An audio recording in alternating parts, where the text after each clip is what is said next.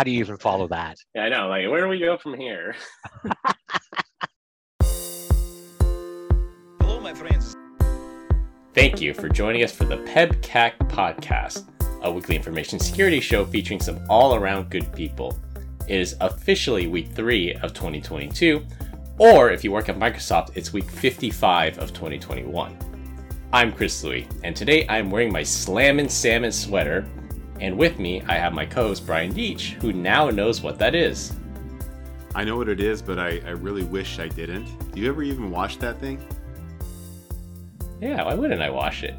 Because you don't wash your hands when you take a leak, so. Oh, that wasn't you? That wasn't me. You're not able to call me out on that one. Can't say I didn't try.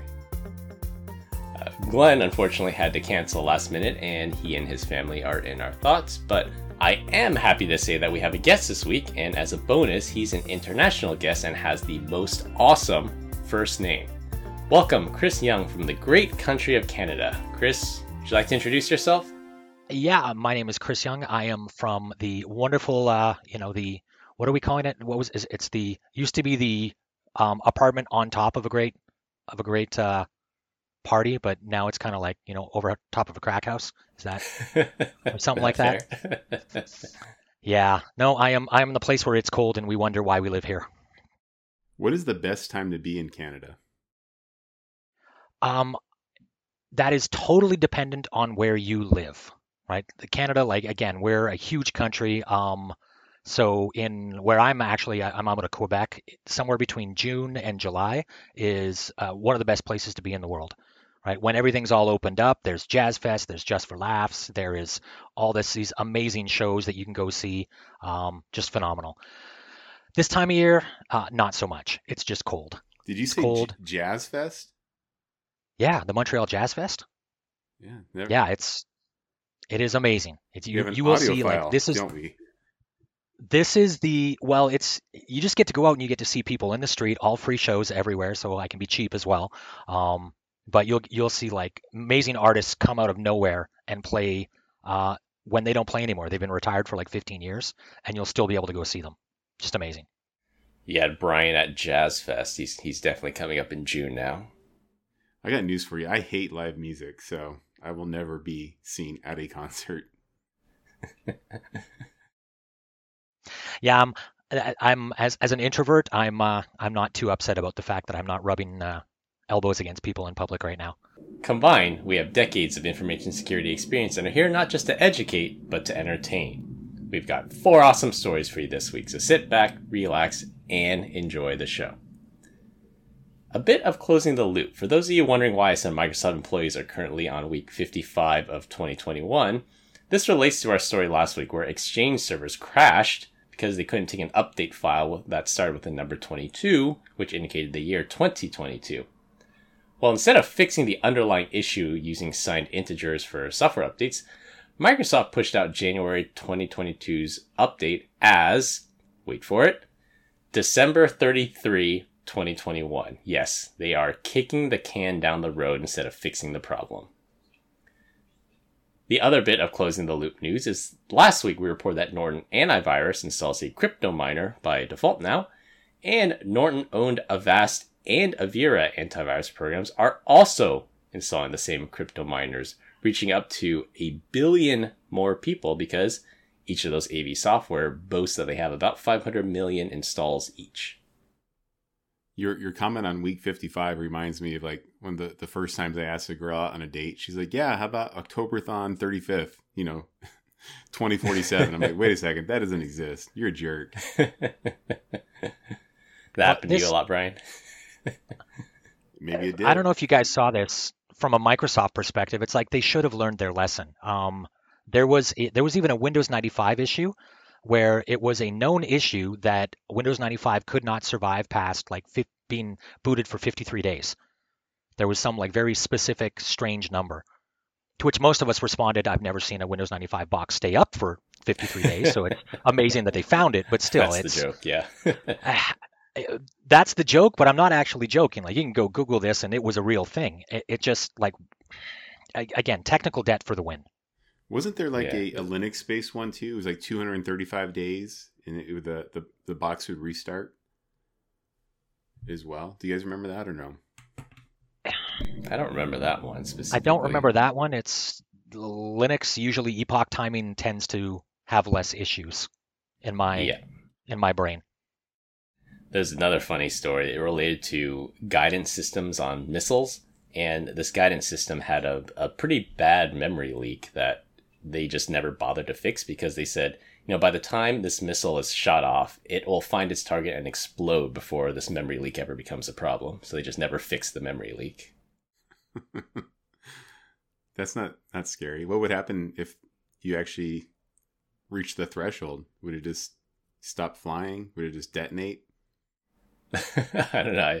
I guess the guidance system would just shut down and it'd probably just fall from the sky, I would guess. The engineer in me kind of admires that kind of ruthless pragmatism. Yeah. Like I don't have to if it's never going to happen, it's not really a problem, right? Yeah, exactly. Why waste precious cycles on fixing a problem that should, in theory, never materialize? Although that's the same logic that got us to Y2K. People were This is thinking true. we'll never get to the year 2000, you think? Well, they said hopefully by the year 2000, people would have fixed this issue. Memory would have become so cheap that we can actually store all 4 bits of the year, and it was just the curse of the inertia that people are just like, oh, we'll just kick the can down the road, just like Microsoft's doing right now. Do you guys remember where you were at Y2K? Yeah, I was at home. Yeah, I think we were at home, just taking it easy, and not we didn't have any irrational fear that planes would fall from the sky and nuclear plants would melt down. It was just just staying at home, watch the TV, watch the ball drop, and pretty uneventful. It was better than mine. I was babysitting an Exchange 5.5 server, so watching nothing happen. It was kind of awesome. Man, look at you guys with your real jobs and lives. Meanwhile, I was just hanging out, drinking beers, having a good time. Now, I will admit, I actually, bailed at about 1 p.m. or 1 a.m. in the morning and went over and had beers and had a good time. But yeah, at the drop of the ball, I actually had a me girlfriend. me and Clippy. I had a girlfriend at that point in time, and probably the 8 months leading up to that, he was like an engineer or something that he worked for one of the utility customers in Arizona, and he was like, I visually watched him turn gray over those 8 months of patching and whatnot. Like he's like, you understand? He's like, Arizona's going dark. He's like, unless we get our stuff, we are so screwed. And like he visually just started balding and losing all his hair. It was wild. Oh, thankfully Arizona didn't go dark, so he did good work there. It's like a Dr. Seuss book. Oh, the things we've seen. Oh yeah. Well, for our opening topic, when we had Brad on, the first Canadian guest we had on, we asked him something interesting about Canada that would surprise Americans. So I'll turn the question around and say, Chris, what is something non-political about America that surprises Canadians? My honest answer to that is that we get pretty much all of the American media, so there's really nothing about you that surprises us anymore. It's just, it is what it is. You're people, we're people, and we just go on about our business. That's the safest way I can possibly answer that question. All right. What about the Fair enough. ability in Arizona to like do either open or concealed carry without a permit? Did you know that? Absolutely. I have driven in cars where the person beside me actually had the firearm there. It's part of your culture. It's what you guys do, right? There are things, I just accept it. When you come to my place, you better bring a winter jacket, right? I totally get, and I have friends in the Arizona, Gilbert, kind of close to where you are, I think, that they have to go out with their UV rays looking for scorpions in the bathroom at night. Something I will never experience. So, we all have our challenges in the places we live. Yeah, it's like a when in Rome situation. When we come visit you, we gotta eat at Tim Hortons. Tim Hortons, a little maple syrup, and it'll all be great. Brian, did you know that Canada has a strategic maple syrup reserve? Like, how the US has a strategic petroleum reserve that we tap into during times of war, but Canada has a strategic maple syrup reserve. No, I did not know that. Did you guys This is true, tap into it and give like and 50 billion barrels to China? No, but there was a great maple syrup heist not too long ago, and there was a fear of releasing large amounts of maple syrup onto the market and affecting the maple syrup price. Okay. You cannot make this stuff up. So what do you put maple syrup on? Blow our minds right now. Don't tell me steak. Uh, me, not much. I'm like a broken Canadian, and I don't do poutine either, right? No So, poutine? yeah, no, I can't do it. Sorry. Huh. There, and that was official a Canadian sorry, so you know it's true. Yeah. Sorry. Sorry. Sorry. Yeah. I'm an American. I love poutine. Anytime I go north of the border, I always have to get the poutine. All right. For our first topic, we have an interesting supply chain attack. A group of hackers infiltrated a video playing service to serve up some information stealers. The video playing service is used by dozens of real estate companies to host and play videos and 3D tours of their real estate listings.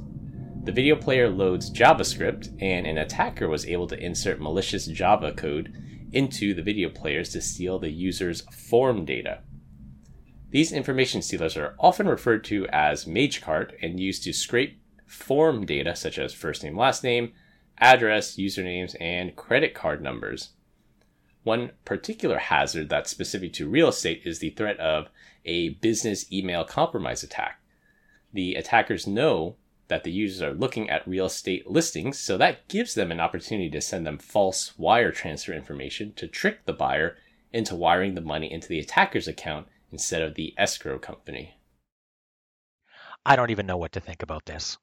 This is one of those things where e- IT is like IT security has to be everybody's responsibility, and at the same time, I think of what I go through on a after hours weekly basis with my kids, girlfriend, and you know the I as an IT security practitioner, I can't get my girlfriend to do good passwords. How are normal people ever going to be able to deal with things like this? Like this is get insurance, call it a day. I've always almost given up.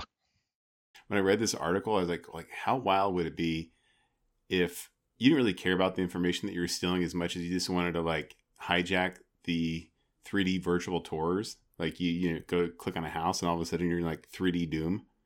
That would be pretty rad. Or it was just like clip outs, like I'm gonna go check out this bathroom, and next thing you know, you're wandering around like in the bathroom from Saw. Like that would be that would be pretty wild. Master troll people. Yeah, Or but you like could get the Barney plugin on top of Doom. Remember that, where they skinned all the Doom monsters with Barney? Like, Yeah, there's yeah. I remember equally as that one. terrifying. How crazy would it be yeah, though if like that attracted like potential buyers? They're like, yeah, man, I saw that jacked up bathroom you had. I want to put an offer in on it. Yeah, you get the right kind of audience. That's a feature. That's not a bug. It's a at the niche. risk of giving people ideas, like there's so many places that this once you have this information, you could take this. Like when people if you have their addresses, you have their names, when they're visiting the houses because you have access to the cameras. Like there's all of this stuff potentially that you could just use this in bad ways. It's yeah, it is. It is. I just shake my head and again, nothing surprises me anymore. I remember back in the day. Did you guys ever use NoScript, like the Firefox plugin NoScript? Like it just block Yeah. all JavaScript. Like Yep. those were good days, but then nowadays there's literally nothing that will load if you have NoScript involved because there's just so much JavaScript out there. And I mean, plugins like uBlock and Brave, they try to block as much as they can. Pi-hole tries to block as much as they can, but you just cannot get away with blocking JavaScript anymore. No, absolutely not. Like that's fundamentally like I think iOS internally uses JavaScript everywhere. It's probably obfuscated and abstracted away by Swift at this point, but Node.js, there's all of that. Like JavaScript is a real programming language now. It's not just JavaScript anymore. They've been saying that for years. Yeah, and I'm sure there will be two people on the internet now arguing because we made that comment. But yes, I will choose to stay out of that argument. Sometimes I look at the Pi-hole stats, and I'm on a new machine. Of course, I don't have it bookmarked, but I think it's like somewhere in the vicinity of like 35% of all DNS queries are advertising or something like that based. I could be wrong. Yeah, that sounds Oh no, reasonable. Like they say, 18.5. Sorry, just loaded. That actually sounds low to me, but Yeah, like they say 99% of all email in existence is spam. I'm like, yeah, I could see that. I mean, a lot of it never makes it into your inbox because we have pretty good filtering nowadays, but I'd argue that 18% of 100% all of my traffic email is spam. is spam. Just kidding. Sorry to all the Yeah, I account mean, managers. our next topic, in a throwback to the 2010s, the Advanced Persistent Threat Group named Fin7, believed to be responsible for the Black Matter and Darkside ransomware attacks, it's going full hipster and bringing back old school hacking techniques by mailing infected USB devices to its victims. The USB devices are not the old school auto run variety, since Windows disabled that back in Windows 7, but the bad USB / rubber ducky type attack where a victim plugs the USB device into their machine, it enumerates as a USB keyboard and injects malicious keystrokes to download a malicious payload and run malicious PowerShell scripts.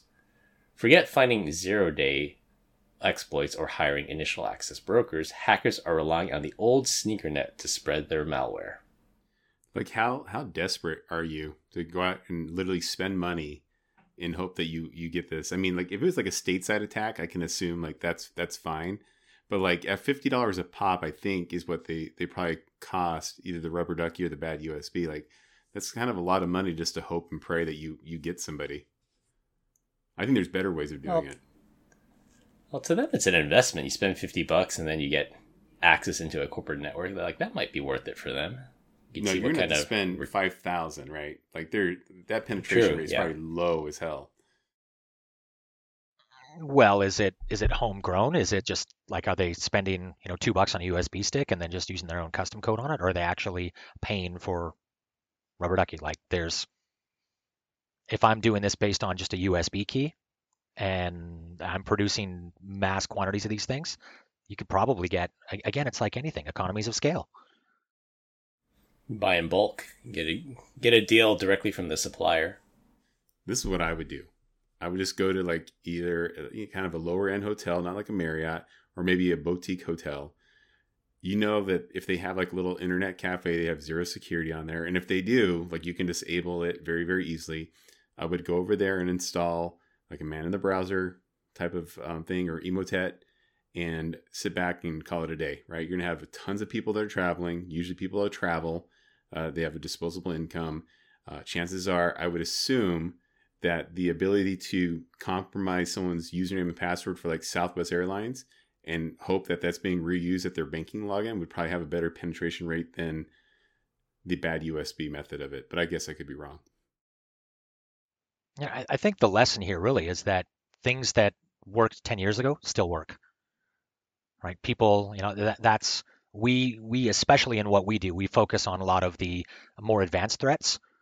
And I would hazard to guess that the majority of networks you walk into, you will probably still be able to do ARP poisoning attacks against their gateways. You will probably still be able to do DHCP exhaustion attacks. You will still be able to, do all of the ARP overspeed to cause their switches to act like hubs.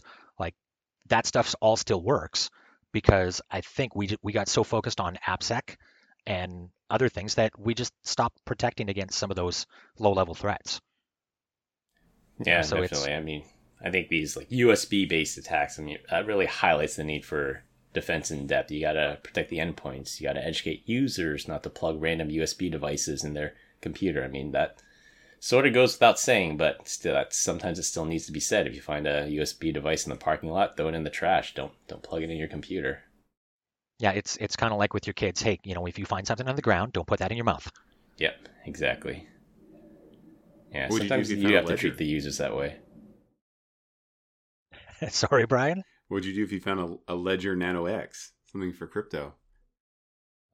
First of all, you need to know the password to unlock it, and I guess technically, if you first of all you can guess the password. You could see if it's like 1 2 3 4, and then after 10 incorrect attempts, it actually wipes itself. So you could actually wipe it and use it for your own crypto, assuming it's not a compromised device, which is also a possibility. How easy do you think it would be to rewrite that OS and compromise it? The attacks using the ledger devices, they don't actually take the ledger and rewrite it. They use a USB like a USB device, and they put it in a form factor that looks like a ledger. And then when you plug it into your computer, it enumerates as a USB flash drive. It says open up this ledger software, enter your recovery key into that software, and then that sends it off to the attacker that way. So they don't compromise the actual ledger device, because I think that's pretty secure. It's got the signed firmware and the like, but they take the form factor and use like a standard USB drive and make it look like a ledger. So should we spend like 2 minutes explaining to what the hell we're talking about for like the 95% of the audience that has no idea what we're talking about? Go for it, Brian, since you just got one and you can explain it. No, I don't want to talk. All right, I'll talk about it.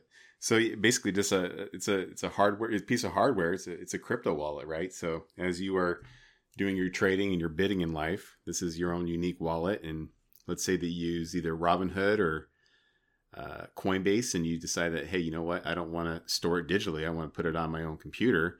How do you take that up a notch? You get a piece of hardware that you plug in, and that's literally it. And you maybe throw it in a fireproof safe, and you can have, it's password protected and all that good stuff. But, there's some pros and cons, right? Like, number one, you don't have to worry about like Coinbase ever getting breached and losing all your information. But on the flip side, if your house goes up in flames, you better hope that that safe you have actually works, or else you're going to be out some scratch for sure. Or if you forget your password. I have no idea if it's an urban myth or not, but there's some story of a guy floating around that he's got a Bitcoin wallet and forgot his password, and he's got, I don't know, millions or some stupid amount of money in it, and it's gone. So that is a true story, because the encrypted device that his password his wallet is stored on is actually my former employer, IronKey. So he stuck his crypto wallet on an IronKey device, and I can tell you, because I work there, there's no backdoor. There's just no way to recover it. If you don't know the password, you're not getting in. And after 10 unsuccessful attempts, the device literally self-destructs. Like, it's gone for good. Like, no one can ever recover it. And I think he's on password try number 7 right now. And at the time when the article was published, he had about $220 million. He was actually one of the co-founders of some big tech company. But yeah, he's got $220 million in crypto on this encrypted hard drive. Doesn't know the password, no backdoors. I don't know what he's hoping for.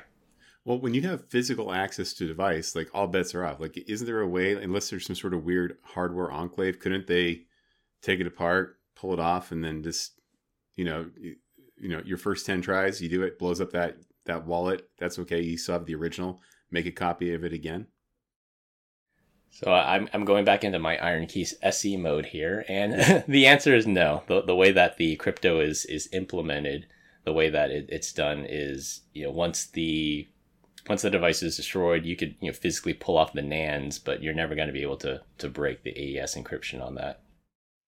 I'm just really hoping that the listeners at home don't learn that the lesson here is put your password on a Post-it note. Well, there's also that guy that's going through the trash, right? Looking for it. The garbage dump. Yeah. He threw away his hard drive that had millions in crypto on it. It's worth millions now. Back then, it was nothing. And then, he's mounting a search. They even did a skit about that on Silicon Valley, about when Russ was going through the landfill, and like that's inspired by a true story. We were getting so far off topic. All right, to bring us back on topic, we'll go to our next story, also related to tech. We're going to be talking about patent law here in the U.S., so just stick with us. I promise it's not going to be boring. Let's rewind the clock back to 2013, when a tiny speaker company called Sonos pitched their technology to the tech giant Google to integrate their technology into Google's speakers. Google's breaking into the speaker market at that time. They're going to launch Google Home and other smart assistants, and Sonos wanted Google to license their tech to put on these speakers. So Sonos went open kimono, so to speak, and gave Google an in-depth look at their technology in good faith that Google would eventually license their tech or maybe even acquire the company. Well, Google declined the partnership with Sonos and they parted ways, but 2 years later, Google launches a line of speakers and smart assistants that guess, wait for it, contained Sonos' technology. So when they originally met with Sonos, it was a classic brain raid where a big tech company invites a smaller company to reveal their technology in the hopes of a partnership, only to steal their ideas and integrate it in themselves. Well, Sonos sued Google last year, or it's actually 2 years ago now, and they won in court after a lengthy legal battle. David beat Goliath, and Sonos was expecting a huge payday with damages and future licensing deals from Google.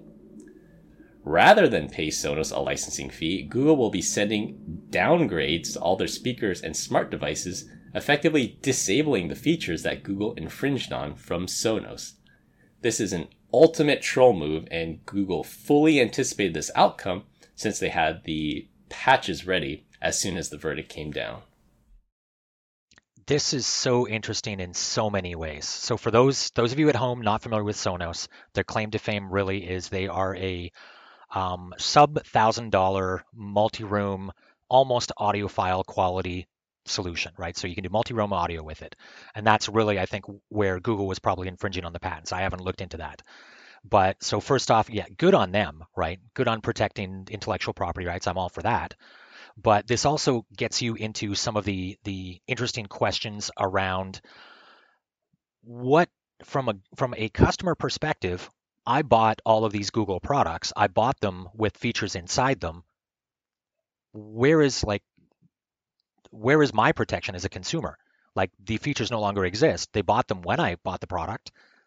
So from like what happens there, which gets you into the whole like what responsibility do IoT, the subscription software, where does that line get drawn? There's just I love this particular segment of the market and what's going on there because it's all sorts of, well, depending on how you look at it, there's a lot of different everybody's right and everybody's wrong.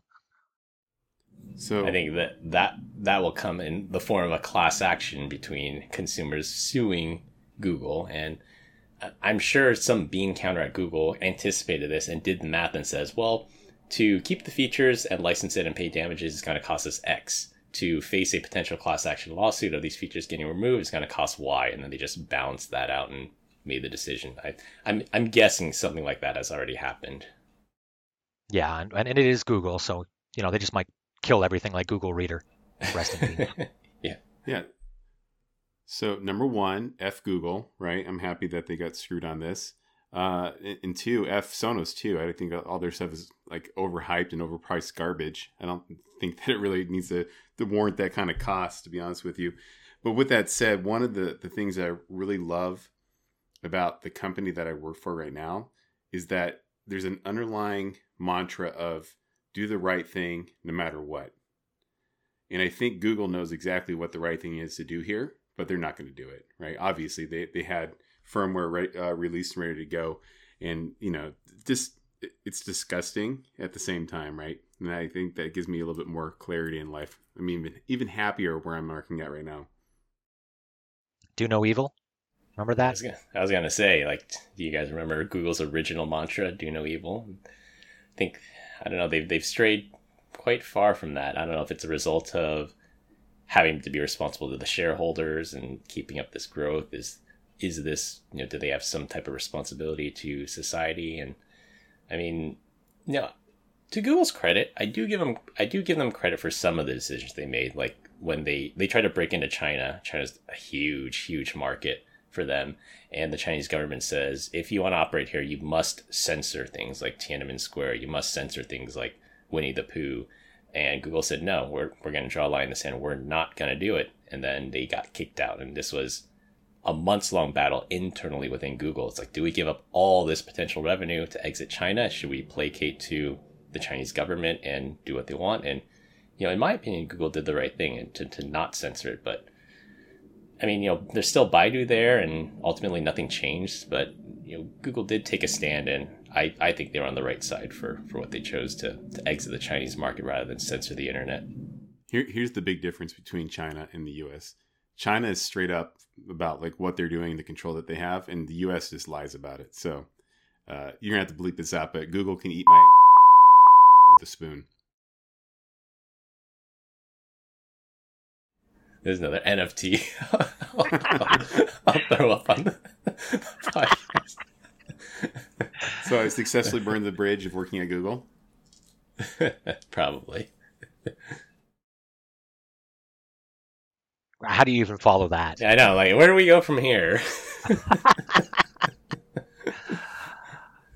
Well, at least to me, it was an interesting approach because I I think in tech, I stay pretty close to these like patent infringing lawsuits. Most of these, like the majority of these, are just patent trolls. They want their pound of flesh, and Sonos had a legitimate claim, and for Google to take this alternative approach instead of just paying them, like a lot of times they do just end up paying and licensing, but they agree that says we'll effectively cripple our customers rather than pay you guys, and that's their stance.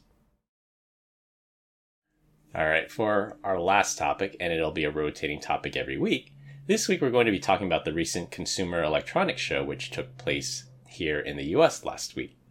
Samsung gave us 3 things absolutely no one was asking for. Number 1, a foldable tablet with a folding LCD screen.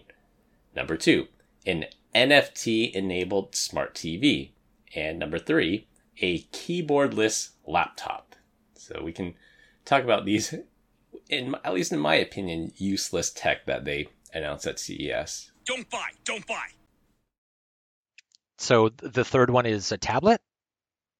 That was the new keyboardless keyboard laptop, keyboardless laptop. So it folds in half. It folds a tablet at the hinge like a laptop, but then it's like 2 tablets with a hinge, I guess you would call it.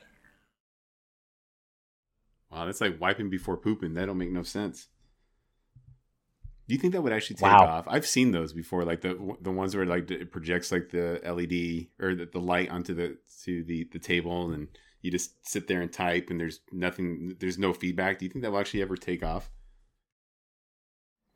So there's 2 sides of this. Yeah. So me personally, I don't think it'll ever take off because for me, I need that tactile feel of a keyboard, and there's no virtual option that's ever as good as like a physical keyboard.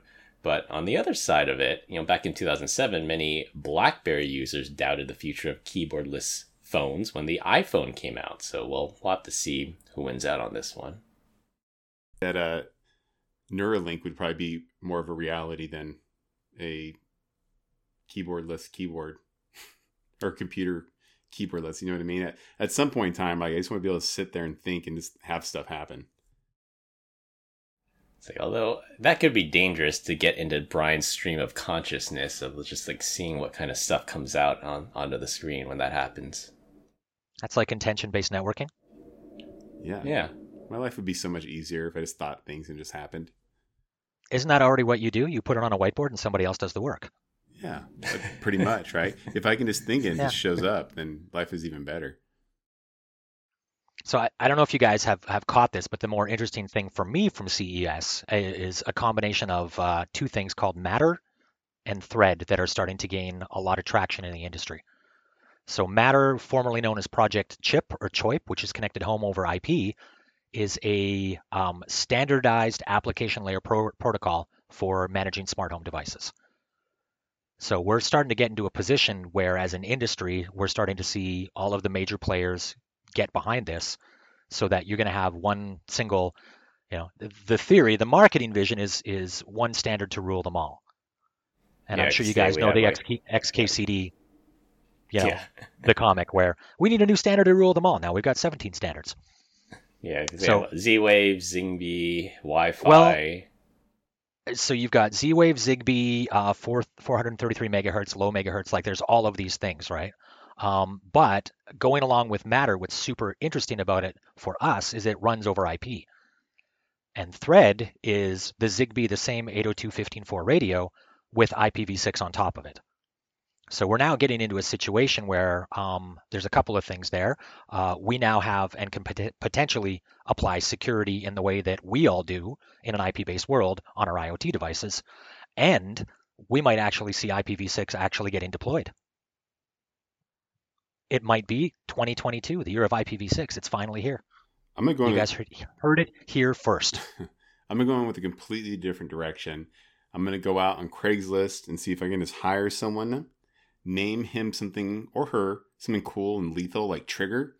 And this, like, your sole goal in life is just to answer my commands in the house. But hey, Trigger, turn on the microwave, right? They just get up, scurry over to the kitchen, push the timer for 30 seconds. Hey, Traeger, go ahead and close the garage and just take off. That thing, I think, would be a lot more reliable than some of the smartphone stuff. Yeah, I think that's actually what my dad said. Isn't that why we had kids? Eventually, they grow up and leave, though. The first smart assistant, the original smart assistants. Yep, I could pour 2 fingers of Orion Coke, and I had those needle nose pliers when I had to change the channel on my UHF TV. Yes. Going back to the 3 products, I'm with you, man. Like, so number one, I think we all kind of agree the keyboardless laptop is dumb. Maybe, who knows? The NFT enabled smart TV, I have no idea where that's really going to go. And the folding LCD screens, like, I don't even know where to begin with that. Like, I don't see the utility of it. But then again, like, I was wrong about a lot of stuff, right? So in life, I thought nobody would ever go to the cloud. And now I work for a cloud security company. So don't listen to me, or do the opposite. One of the two. NFTs in general, it just makes me shake my head that this is a thing. But at the same time, I also think that, maybe this is if I put away my cynical nature and just take an altruistic response, it's a way for us to give money to artists. And I do admire that has this altruistic goal, and it could actually achieve that goal. But as a way to own something that's digital, as that, yeah, whatever. It's better. It's more of a way to launder money, Chris. Come on, do the program here. That's really what it's about. Yeah, there's that as well. Yeah, like an NFT enabled, like an NFT enabled TV. I'm like, doesn't that defeat the purpose of an NFT? Like, why not just get a virtual picture frame, which literally every smart TV can do today? Because the purpose of an NFT is for the metaverse, where you can create rules that say only the NFT owner can have this item. But in the real world, like where I'm going to put this real TV, like you can't put in such constraints. Like you can't say, I'm the only one that can display this on my TV, because no, someone will just take a screenshot of it and plug it in on their TV. Can you imagine buying that? Like, hey guys, come over to my house. What are we doing? Gonna watch the Super Bowl? Gonna have a crazy party, barbecue? Nah, man, we're gonna stare at this NFT of Brian, tying his shoes. Like, wow, what a time to be alive! But I'll tell you, my son got a great NFT and best NFT in the world. We have to figure out a way how to get this out there. Well, we continue to get great comments about our dad joke of the week. Dad joke of the week. This week, our guest Chris is up.